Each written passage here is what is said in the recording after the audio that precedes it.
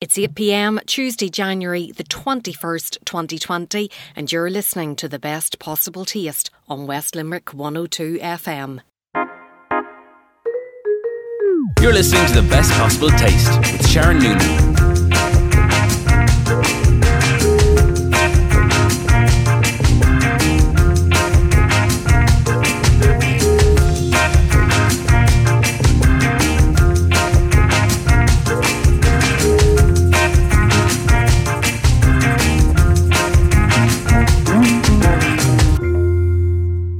Good evening and you're very welcome to tonight's Best Possible Taste.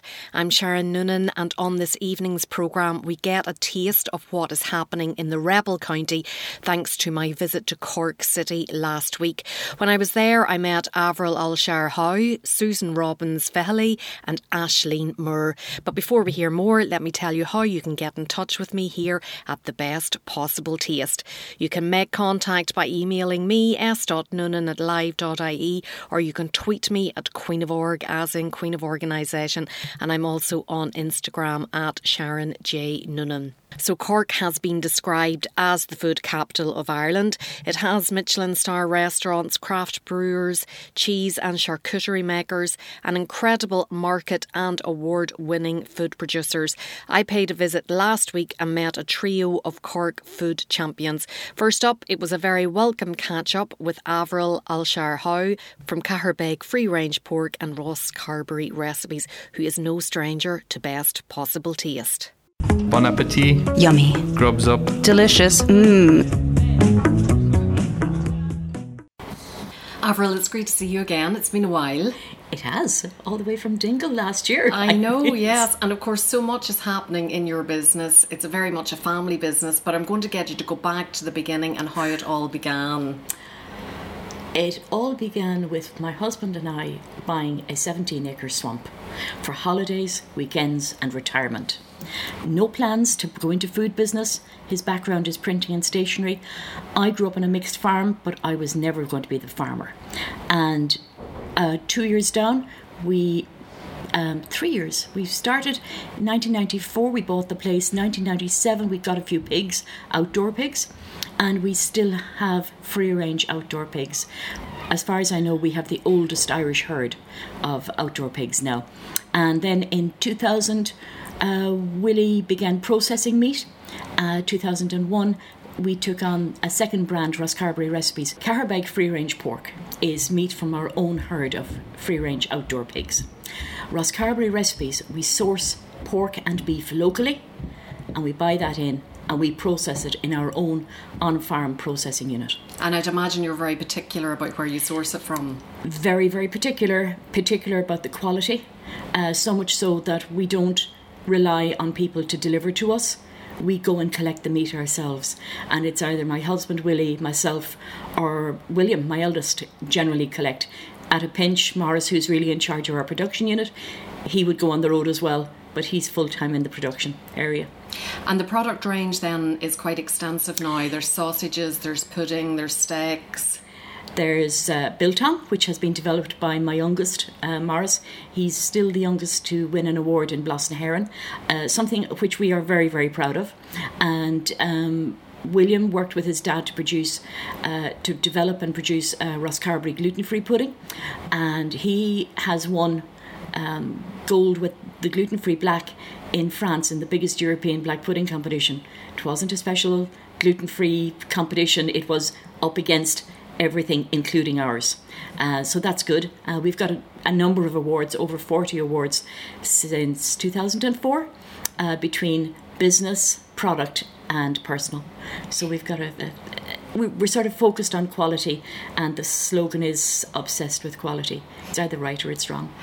There's always advantages and disadvantages to working with family, but it certainly sounds that from your perspective, the youth in the family have brought new products to the portfolio, such as the biltong, trends such as the gluten-free, so it's all added to the business. Absolutely. And I suppose Willie and I have always, food has always been very, very central to what we, even when we met and we weren't in food business, food. It was, cooking together. It was eating out. It was very, very important. And I think we've passed that love of food and quality food onto our kids. And they're like all our steaks are hand cut. And it's William or Morris choose the cuts. I mean, it's not just a case of any old thing will do. They are looking at the quality all the way. We do a gluten-free beef burger now as well. And again, they are made to order. It's not a factory. It's a family. It's very much artisan. Yes. So that means it's probably very labour intensive as well. Yes, but it's labour intensive, but knowing at the end of the day that the quality is there and that there are people such as the Market Lane Group who recognise the quality of what we do and are delighted to work with us, and we're thrilled to work with them. I mean, I started with Castle Cafe, but William has developed the relationship with the chefs in the group, which is, I think it's brilliant just to see that, I suppose, handover and giving the boys the chance to develop their own expertise. Things that, I mean, I'm not an expert on beef, but they are, and they are working at it and work hard at it. We're meeting today at the premises of one of your customers, and in terms of that portfolio of customers, is it mostly Cork, Munster? Like, what parts of the country are you available in? We're available in SuperValu, in a number of SuperValus in Kerry and Cork, a few independents and SuperValu Mount Marion in Dublin, and Ardkeen stores in County Waterford. We look to expand, obviously, all the time. But again, there are a few butchers around the country who are also taking our products, particularly the pudding. But it's very much quality over quantity, and it's yes. those speciality food stores and butchers that you sell to. Yes, very much so. The ones who know what they want and expect to get what they request.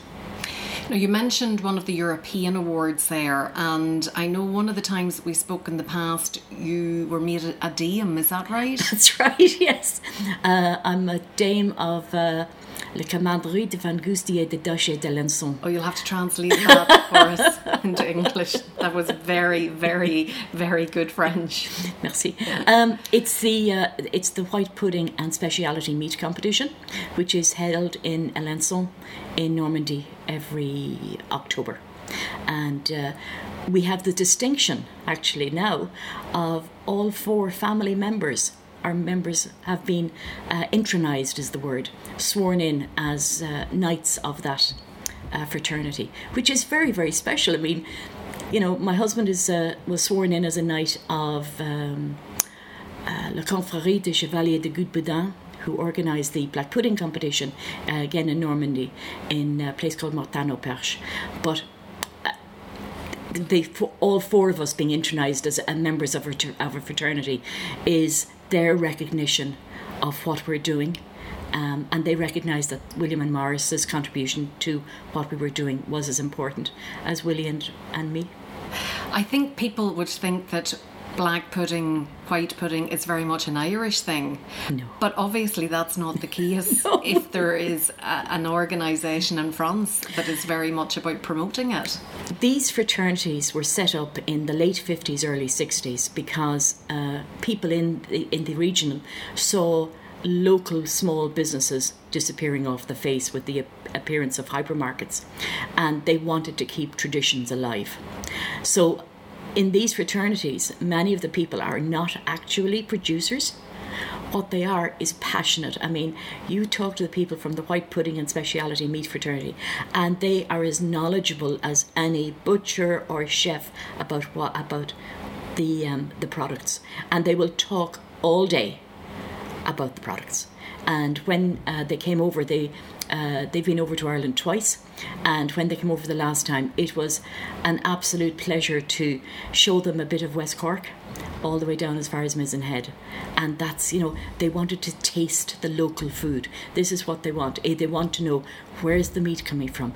Where's the local produce? And I love talking about food anyway, so it works out very, very well. And you're part of West Cork Farm Tours, so that passion is being really indulged by doing that. Yes, West Cork Farm Tours arose out of the fact that Willie and I won the Farming Innovation and Enterprise Award in the West Cork Farm Awards a few years ago, and there's ourselves and 3 dairy farmers, and all 4 of us, we're passionate about what we do. We're passionate about the quality of the food we produce. The 3 dairy farmers are also award winners, and they are also suppliers to Carberry Group, who produce award-winning cheese and alcohol, actually, as well. So it's and we love what we're doing, and we love showing people our part of West Cork. And where do the visitors come from? Are they Irish? Are they international? Is it a mix? We have a mix. I've had Americans, Chinese. One of the dairy farmers had South African farmers, dairy farmers. Now, some of the groups will come, and a lot of them are speciality. So they're looking, for example, they want to visit dairy farms. So there's no point in them coming to me, because I'm pigs and trees and meat. So they go to the dairy farms, and these are people who want to learn. They want to compare and contrast. In our side, we have now got a 58-acre farm, 50 acres under trees. So we have visitors who come who want to see what we're doing, because we've planted agroforestry, because we've got spruce plantation, because we've done a range, we're doing hedging and nut trees and a whole variety of stuff, and they want to see what we're doing. So it's horses for courses. It's interesting. And it's always great, I think, to bring people to your enterprise, because they see it from a different perspective than you see it. And I think sometimes what we take very much for granted, others can appreciate more.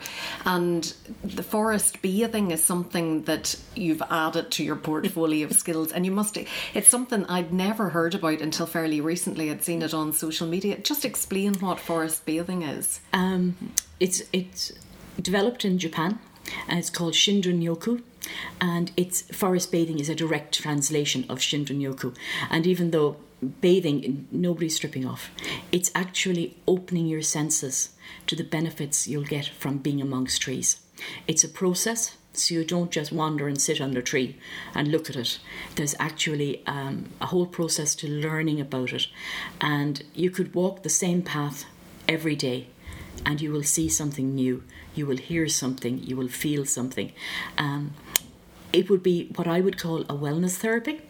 And it's really about looking after our physical and mental health, our emotional health, as a prevention, rather than waiting till we've got some problem and we find we're overwhelmed. Is it similar to mindfulness and meditation, being more appreciative of your surroundings? It would be. But there's also actual scientific proof that trees give off certain, I can't remember the word, actually I can't pronounce the word.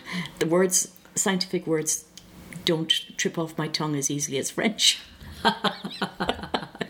But it's actually proven that trees give off particular things that are beneficial to our physical health, including the colour green actually has an effect on our blood pressure.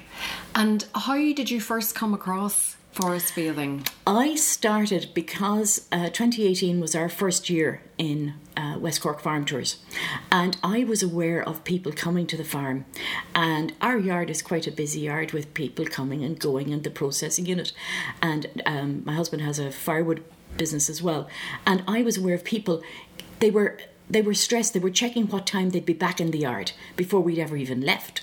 And by the time we had wandered through the trees, up through the pigs, it was almost like they could have quite happily sat there for the rest of the day. And I started to research of my own bat, because I knew that it was having a good effect on me. Going down amongst the trees, just taking 10 minutes out and just being there. And I came across it, so I started to work on it. I met a trainer, one of only 3 who's qualified in Europe in training people as in this therapy, and asked her to come down and do a site visit. And I then gathered a group of people, and we received sponsorship funds from CCAD, which is the local LEO group, or local leader group, and for our training. And that's it. So there's 9 of us, because I believe in collaborations. So that if somebody, with West Cork Farm Tours, there's 4 of us. So somebody is always available. And the same with the forest bathing. It'll be in different woodlands and along the Wild Atlantic Way in West Cork. But it's the first collaboration of its type. And where do you see it going now and fitting in with your existing business? Oh, this is me in retirement. Okay. It's where it's fitting in is it's another opportunity for people to come and see a working farm and see how we take time out and how we appreciate what we have all around us. Some people find it very interesting when they visit us to discover what sort of hours we keep. When somebody says, I can't come at the regular time for a farm tour, but could you sort of fit me in earlier? And I'm going, right, what time? Well, maybe 9 o'clock. And I'm going, right, because we get up a lot earlier than that. I'd say so, yeah. There's no regular hours in agriculture. But that's whole experience of people being able to come and seeing what can be done. There's the other thing of what can be done in a very small enterprise. It's not a case of putting all our eggs in one basket, but it's how much we can do to complement, and everything complements everything. Yeah, that's exactly what I was going to say. Everything does complement everything, and it all works together. Yeah. There's great synergy there. Yes. And it sounds like it's a nice way to spend your day. It's brilliant. It's absolutely It's brilliant. Great variety there, and sure, right. you don't know what you're going to be doing next Tuesday or Wednesday. Yes. Yeah. Low boredom threshold. Yeah. Low boredom exactly. threshold. But in the meantime, with the lads taking over more and more, I can see they won't need me in a few years. I don't think that'll be the case, Avril. I think there'll be a van there. It'll always be going somewhere, and they'll need somebody to drive it, and different events to go out and do tastings. And I think that's something that you'll always enjoy being a part of. Absolutely. Yeah. But you have to give the lads their responsibility. They're taking on responsibility, so I must give them room, as my husband is doing. So Willie's developing a firewood business. He's working more amongst the trees. I work better with people, and we're the two. It just means that Willie and I are there as backup. When they're still when they get their independence, we're still there as backup for them. Fantastic. But we're still doing our own thing as well. The 2 boys are taking on more and more responsibility, and they are developing their own products. William in particular works with chefs and would be in touch with them. So when they're looking, for example, for a steak, and he will talk with them, how long do you want it aged for? They can do a steak like this, which is 108-day-old steak, and you can see the colour difference between that and the other one, which is like 40 days. And it's that, working with chefs, it's another form of collaboration to get the best product quality for their customers and eventually for ours. And how important is it to you that the chef name checks you on the menu? Because I think that's becoming increasingly important, that the diner wants to know, well, where did this steak come from? What farm did it come from? Or who are you buying from? Is it Irish, for example? Very, very interesting you should say that. Just before Christmas, I got a phone call from a farmer who had eaten in Market Lane restaurant the previous night and had seen our name on the menu, and he rang me to check were we supplying and what we were supplying and the quality, which I found so interesting. It was a 30-minute phone call, but it was so relevant, and that somebody cares. He cares about his animals that he's producing, and he wasn't in the beef industry, but he cared, and he wanted to see that where a company was name checked, particularly for meat, that it was what it said on the can. Well, it's been lovely to catch up with you today. Thank you. Thanks so much for coming in to meet me, and of course continued success. Thank you very much indeed. If anybody would like to know more about what we do, talk to William or Morris on Facebook page of Rosscarbery Recipes, or you can get onto the website www.rosscarberyrecipes.ie. A lot of people spell recipes wrong, so it's RECIPES. Amazing number of people who put in an extra I, and that's. Or you can get me on Twitter, and you can get William on Twitter as well. So you'd be more than welcome to give us a shout. Fantastic. Thank you. You're listening to The Best Possible Taste with Sharon Noonan.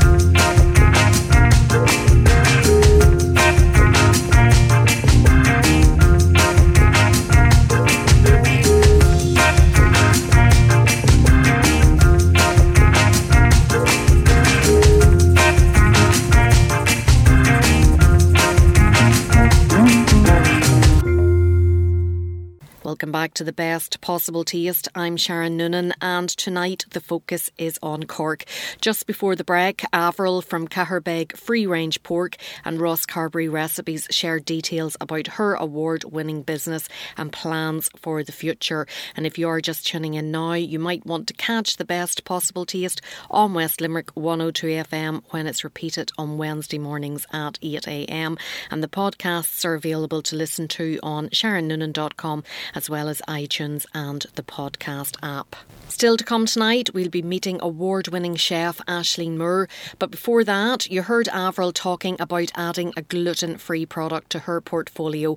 And a few years ago, according to Board Bia research, 20% of Irish people shop for gluten-free food regularly. And at the time that research was released, the gluten-free market in Ireland was estimated to be worth some €66 million. What an incredible sum. One company that is catering for that growing market is Wildberry Bakery, which is run by Susan Robbins Fehaley and her husband. I met Susan to find out more. Bon appetit. Yummy. Grubs up. Delicious. Susan, you're from Wildberry Bakery in West Cork, and it's a specialist bakery because everything is gluten-free. That's right. So, gluten-free is very topical at the moment. Just explain what is gluten and where do people find gluten? What foods do they usually find them in? Because I think there's a lot of misinformation about it. There is, I suppose, very simply, gluten is found in most bakery products. It's a naturally occurring element of wheat. So it's found in bread, it's found in cakes, it's found in sauces, anything that holds a flour, gluten is going to be there. And why did you decide that the gluten-free market was a market that you wanted to get involved in? Was it because of a personal reason? No, absolutely not. We had a cafe, and we were requested. Gluten-free cakes were requested. They were looked for. We couldn't find anything that we would happily sell, so we started making our own flour-free cakes. They took off. Other people were interested in taking them to supply them themselves. So we took the decision at that stage to close our cafe and put in a designated gluten-free bakery. Now, it's interesting that you said about having a cafe because your background is in design, I believe, and your husband is an accountant. So how did you get from design and accountancy to having a cafe? Marriage. Okay. Yeah, I did a degree in ceramic design, and after that I was an art teacher. I met my husband, who had left accountancy and taken over a family business, which was a shop, a real typical West Cork shop, selling everything from a bull's nose ring to a pair of wellies to your baked beans. So we took a re-look at the business. I had my third child, decided that I needed to stay at home. We re-looked at the business. While I don't have a background in food, I suppose my mother was a big house cook in the UK. So food was always something which was very familiar. The kitchens that she worked in were always very familiar to me as a child, so it sort of kind of came naturally. I think the art school training, I gave up rolling porcelain and started rolling pastry. Okay. Did you grow up in the UK? I did. I grew up in Bath, and I studied here in Cork in the Crawford Art School. So yeah, we revamped our shop, reimagined what it could be, and we had a cafe, Riverlane Cafe. Did you find that your design background was actually very useful for that in terms of the creativity side of the business? Absolutely. I think part of our training was the mantra was anything's possible if you put your mind to it and put your imagination to it. And I was actually talking about this with my husband only at the weekend. Yeah, absolutely. We just used our imagination. We used the skills that we had. We honed the skills that we had. And not afraid to tackle a project. So you had the cafe and then you more or less changed it into a production facility. We did exactly that. We closed down for 6 months with the help of the Enterprise Board and West Cork Leader. We literally revamped it, so it's state of the art bakery. And it's the Wildberry Bakery. Where did the name come from? Truly, yes, we couldn't decide. So we had a designer in just doing the logo, and she just sat us down. We had a list of names in front of us, and she said, "Lads, you're pathetic. We're going for this one," and that's how it was. So. Okay, so the Wildberry Bakery, and what year was that established? 2014. 2014. So you're still in your infancy. You're only 6 years this year. Completely. Yeah, but it has gone strength to strength. It certainly looks at it. It looks like that from this array of fabulous cakes that I can see in front of me. So talk me through some of your award-winning cakes to start off with. Okay, we've been fortunate, I have to say. We've been incredibly fortunate. In 2015, we entered the Irish Quality Food Awards, which we won. We won the Small Producer of the Year, which was at that stage was a Tesco listing. We won the food service section for sweet treats, and we won the gluten-free section. So we were sort of incredibly surprised. And was that for one specific product, or was one it cake? It was just for one cake. And what cake was that? It's an orange and almond, which I have here in front of me. So that has won consistently with the Irish Quality Food and the Free From Awards for the last number of years. So this is the jewel in your crown, then? It is, but we have now developed lots more jewels. You have, yes, from this selection in front of me here. Yeah. So the orange and almond was the initial, the signature, the flagship one absolutely. That really put you on the journey. And what came after it? After that, we developed our carrot cake, and last year we developed a Christmas cake.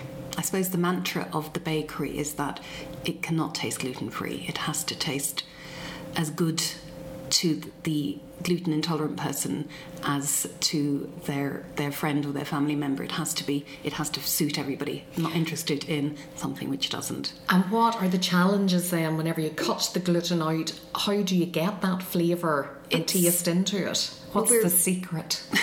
We're incredibly careful about the ingredients that we use. If you saw my store cupboard, the ingredients are really simple. We don't use preservatives, we don't use additives. Everything is fresh, everything is natural. So when it comes to knocking gluten out, you have to be very, very careful. You don't want to go down the road of strange tasting flours or, weird combinations that can be bought. So we stick to nuts, we stick to polenta, very fine grades, very expensive, unfortunately. But it's good quality ingredients, good quality cakes. And you get what you pay for. Absolutely. Small slices. Yeah.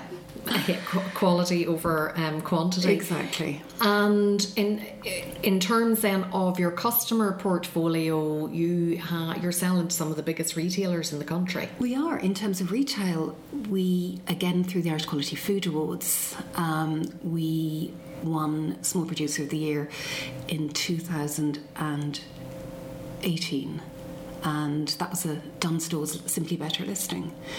So we launched in October of 2019 our Simply Better carrot cake, which can be found in all good Dunnes stores in the chill cabinet next to their desserts. And we started with Café Sol, which again is a Dunnes cafe, where we do 3 different cakes: a carrot cake slice, a lemon drizzle, and a Tunisian orange. So we also supply Avoca, and Avoca are very important customers to us. And we supply 2 loaf cakes to them, and we supply a small selection pack. We also do gluten-free scones, and their retail or their food service side, we do slices as well. Fantastic. And if you had to choose one of your products, which one is your favourite product? My Christmas cake. The Christmas cake. You love Christmas cake. And I would imagine then there's a certain time of year that you're very busy getting geared up to cater for that market. Absolutely. Because that's not a week before. No. It has to be on the shelf. Like, how long does it take for your Christmas cake? We'll start at the end of June. Very early, yeah. Wow. Absolutely. It's a long process.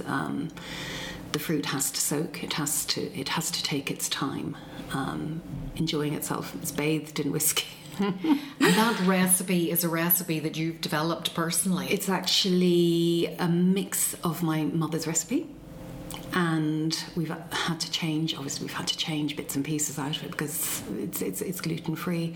We've I suppose modernised it slightly by adding things like figs.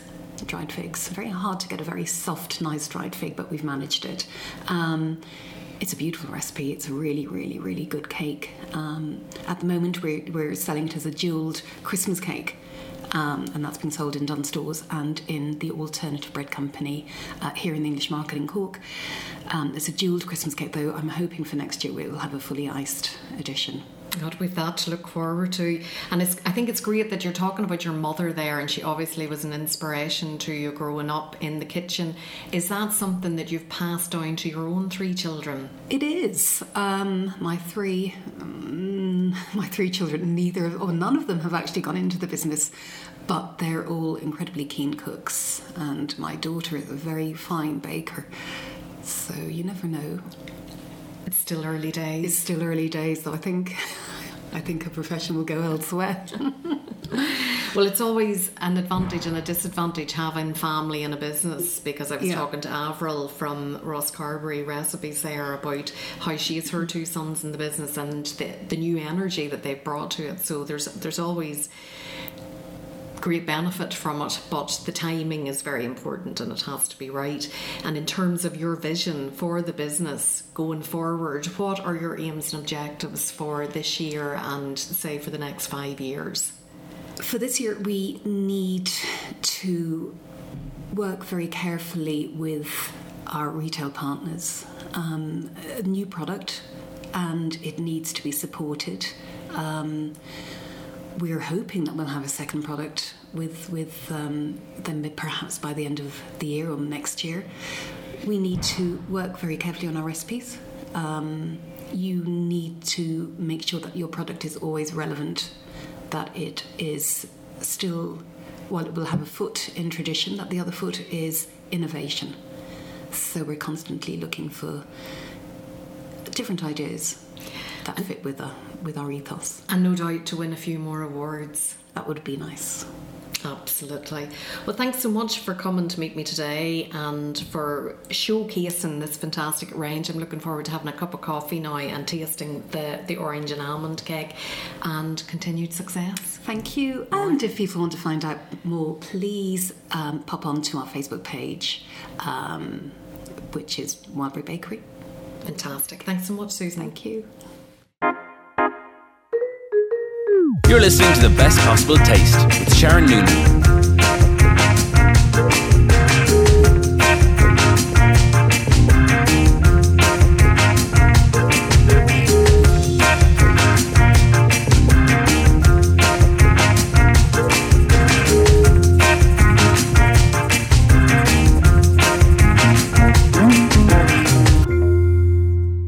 Welcome back to The Best Possible Taste. I'm Sharon Noonan, and tonight the focus is on a trio of culinary heroes from Cork. Just before the break, we heard about the gluten-free bakery, Wildberry Bakery, from Susan, and by golly, that almond and orange cake was just divine, lip-smackingly divine.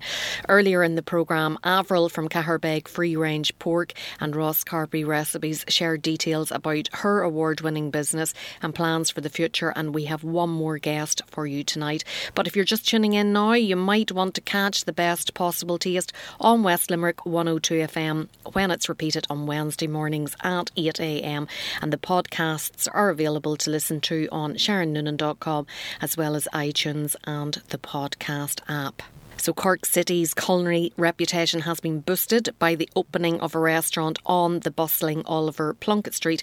It's called Goldie and it has garnered great reviews since it opened last autumn.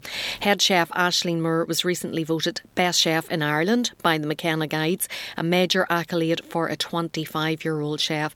And Goldie was the venue for meeting my previous two guests this evening, and of course an ideal opportunity to meet Aisling, who has spoken to me by phone here on the Best Possible Taste in the past, so it was great to meet her in person. Bon appetit. Yummy. Grubs up. Delicious.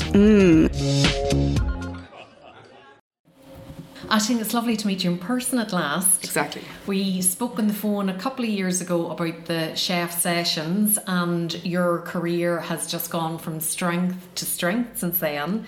So I want to find out a bit more about you. You're Cork, born and bred, and you say you'll never leave. No. Never leave. Never leave. So you studied here in CIT. What did you study? I did culinary studies for 2 years. That's a full-time course. And then I did a Bachelor of Arts in Culinary Arts for 2 years part-time. Okay. So I was working full-time after my first year in college.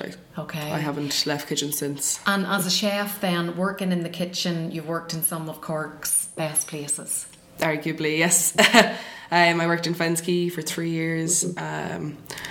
I did a bit of moonlighting in different restaurants in Cork, which I won't name, but Elbow Lane then for 2.5 years, and now we're here. So, and here is Goldie. Exactly. So tell us about Goldie. It's a collaboration between yourself and Stephen Keogh. Yeah, so Stephen would be the best chef I've ever worked with, or for now with. So yeah, Goldie is a fish restaurant, seafood. We buy all our fish from day boats, so we don't order anything. So what we get in is what we use, and what we write our menu every day according to that. So wow, so that must be very exciting when you open the back door to see what they've brought. Exactly, yeah. I think limitations brings great creativity. So, you know, we might get 2 crayfish, we might get 6 mackerel, we might get 1 ling. You know, we don't order anything, so. And what's the most unusual fish that they've landed? We got a rock herring in, which I had never seen before, and it wasn't kind of labelled. Sometimes the fish is labelled, sometimes it's not. So there was a lot of phone calls to try to figure out what it was. You have to Google it. Exactly, but it wasn't there. I think like a lot of the fish that we're getting in, you know, not that you're necessarily taught in college which fish is what, but you know, you wouldn't see in the English market sometimes, or you wouldn't see on other menus in restaurants. And is that a big fish? It's about this size. So at first I thought it was a wild sea bass. Okay. Which I was happy and sad about, because we can't serve Irish wild sea bass in Ireland, you know. But yeah, it was delicious. We get fish like amazing pollock, which is totally underused, megrim, gurnard, mackerel. And what did you do with the... We pickled it. You pickled it. One of the chefs who works here with me is from Latvia. So we I have one Latvian chef and one Italian chef. And I'm obviously from Cork, so we... the cuisines all differ every single day. You know, our staff food is very interesting every day. Brilliant. But yeah, it's with when, like, I mean, we get so many different fish in that you kind of need everyone's ideas, you know, to be able to write a menu in one day, because you know you might have 4 hours, 5 hours from the time the fish gets in. And what do you find is the most popular fish? To be honest, with diners. That's a hard one. I mean, if it's monkfish, it's always going to sell. Monkfish? Yeah. Really? Dover sole as well, which I love. But I find that people will kind of go for anything, any fish that they've never heard of, once the garnish or the sauce around it seems accessible. Yeah. So I think that's something we really try to focus on here, is, you know, offering quality at the right price with the right size of a portion of fish, but to be able to sell that to a customer, I think you need to make something on the plate very safe, you know. So we serve fish with a chicken butter sauce. So people who traditionally kind of are a bit weary of eating fish, they're like, oh, chicken, I like chicken, you know. That might not be on that menu there. And there's no meat on the menu at all? We do chicken. Chicken? Yes, from Carriglina Farm in Mallow. So Tony, he's brilliant.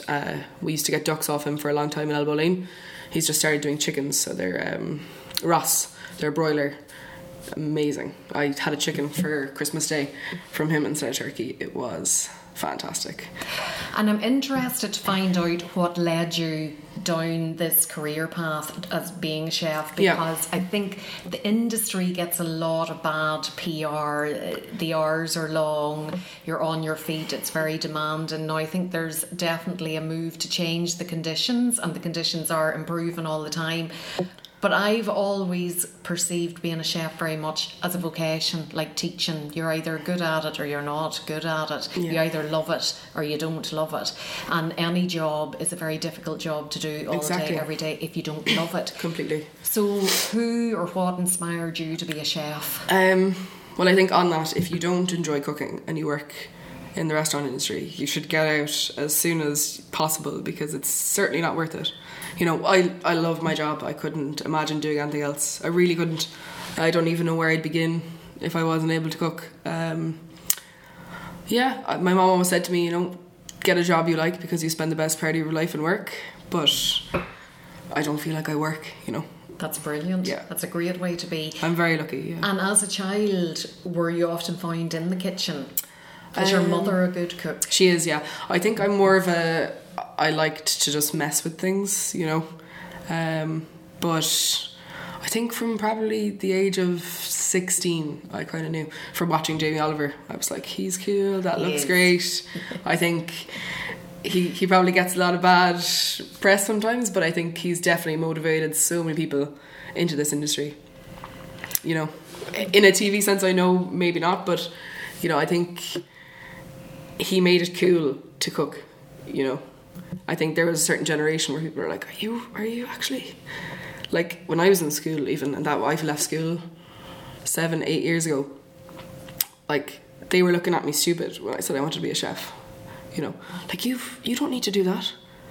You'll probably get like 500 points in your leaving cert, you know, this kind of thing. You don't need to work there, you know, and like there's no... So there was a perception there that there was better career choices out there for you. I think there still is that perception, to be honest, but like especially in a front of house point of view as well, which I think is a whole bigger issue in the industry.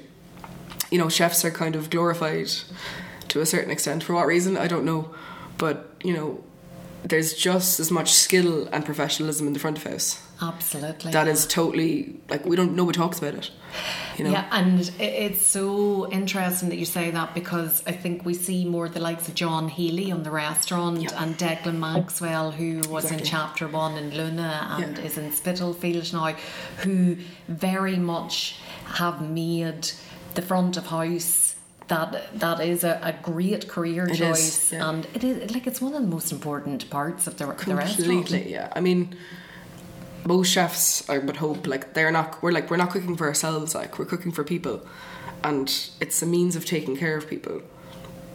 That's what I get a kick at, like people coming in here. I think, you know, opening a restaurant was a dream come true, of course, and writing my own menu every day is a dream come true, but the things that I thought would make me happy are not the things that make me happy at all. Like, I'm just happy that customers come in. We've had repeat customers, you know. We're open nearly 4 months. There's been people in here who's been in here over 10 times, you know. Seeing those people come back is amazing. The fact that people want to work here is amazing, you know. Well, let's talk a bit about it being a dream come true to open your own restaurant, because you're in your early 20s. You are very young to have realised that dream. Exactly. So what challenges did you come across? I definitely have imposter syndrome every single day, which I think most people do, but I definitely have that.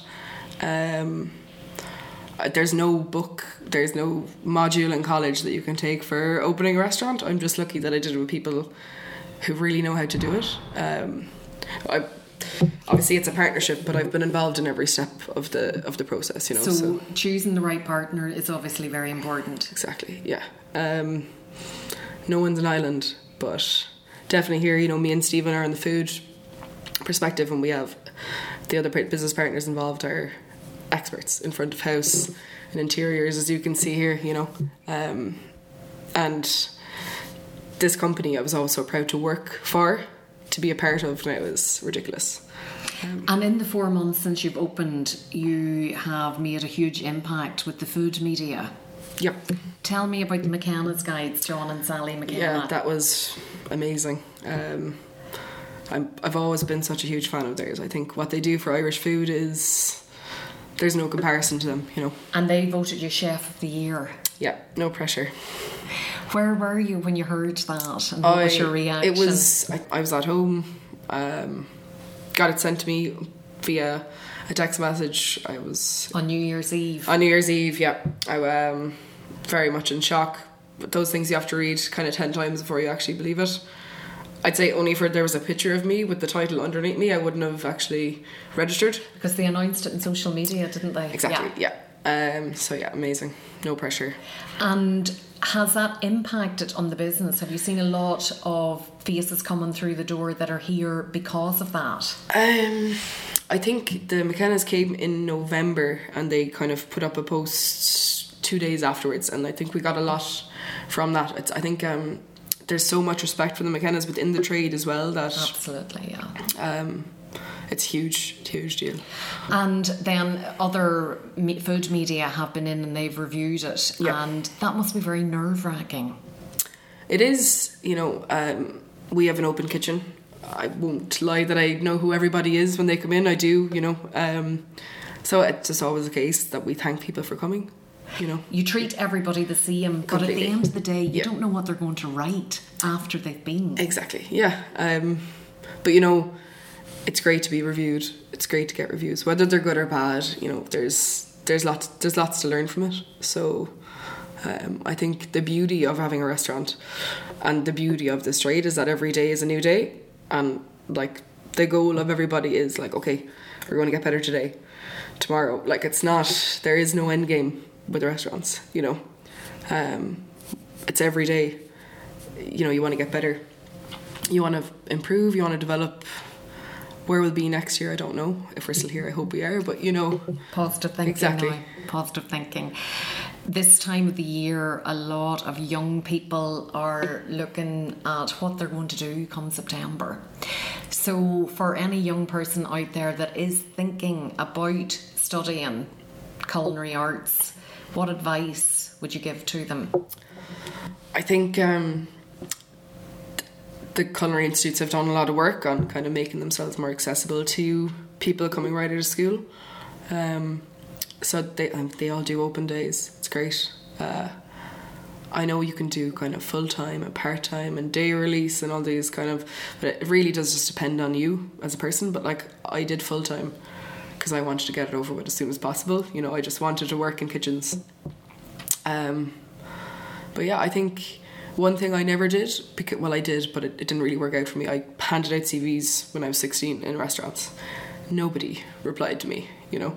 Do you think that would be different though now? If a 16-year-old came in here now with a CV? I would hire a 16-year-old in a second. 100%. I would in a second. Now, obviously, they can't work. They have to take more breaks and all that kind of thing. But, you know, legally, if you're under 18... But I would 100% hire a 16-year-old. So if there's any 16-year-olds listening, my door is open.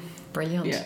Oh, totally. I think getting experience is very important, isn't it? Because I think sometimes you think there's something that you want to do, but until you're in that environment, you cannot be 100% sure. Yeah. So get the work experience. You would advise. I did my work experience in Ballymanu when I was 16, and that was a dream, you know. So yeah, I was very lucky to be able to do that then. So yeah, I think it's such a big decision. Like the rest of your life, even though nothing is the rest of your life, but you know, definitely getting a feel for restaurants, because I think, you know, you can love cooking and you can love reading about books and you can love eating, but like the romance of a restaurant, of working in one, you can't compare it to even eating in one, that camaraderie. It's amazing. Well, it sounds like you are a great ambassador, not only for the profession, but obviously for Cork as well, because you did say to me you just love Cork, you've studied here, you work here, you've no plans to leave the city. No, not anytime soon. There are other things I'd like to do. I'd like to go back to college and do horticulture. But... And have your own market kitchen then to... Yeah, I think it would definitely be something we'd like to do, is have our own kind of plot of land and grow a couple of things there.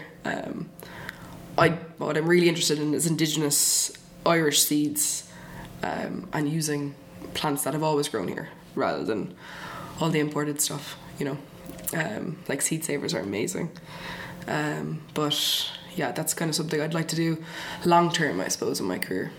Well, listen, we will keep our eye on that, and you must keep us updated with any future developments. In the meantime, congratulations on Goldie, a fabulous space here in Cork, and thanks very much for hosting me today to do a Cork episode of The Best Possible Taste. Absolute pleasure. Thanks very much, Sharon. We're Goldie.ie online, we're at Goldie Restaurant on Instagram, and I'm Aisling at Goldie.ie if anyone wants to send me a CV. You'll have to let us know how that pans out. I absolutely will. Thanks, Aisling. Cheers. Chin chin. Salut. Sláinte. Great to meet Aisling in person, and a huge thank you to her for allowing me to use Goldie as a recording venue, and a special thank you to Sue James, who coordinated my visit to Cork and organised all of the guests. So a little bit of news for you before we finish up tonight. If you are based more locally to us here at The Best Possible Taste, there's a wonderful wine evening taking place tomorrow night. That's Wednesday, January the 22nd, and it's on in Adare Manor. And David Cleave, one of the world's 330 masters of wine, will be there for a spectacular wine dinner showcasing 6 Italian wines, so it sounds like a great excuse to visit the big house. And then this Thursday, the 23rd of January, Tourism Space Live is on in Thomond Park in Limerick, and that's a professional development and self-empowerment training event for business leaders in tourism and hospitality. And the speaker programme includes Mary Fitzgerald from the Fitzgerald Woodlands Hotel in Adare, Tom Flavin, executive chef at the Limerick Strand Hotel, and celebrity chef Catherine Fulvio. So a busy week to look forward to in County Limerick. And that brings us to the end of tonight's show. Thanks for listening, and to my guests, Avril, Susan and Aisling. Don't forget, Best Possible Taste is repeated on Wednesday mornings, and podcasts are online on SharonNoonan.com, as well as iTunes and the podcast app. I'll be back next week, so until then, bon appétit. Thanks for listening to The Best Possible Taste with Sharon Noonan. To get in touch with The Best Possible Taste, email Sharon at SharonNoonan.com or tweet Sharon at Queen of Org, as in Queen of Organisation. Bon appetit.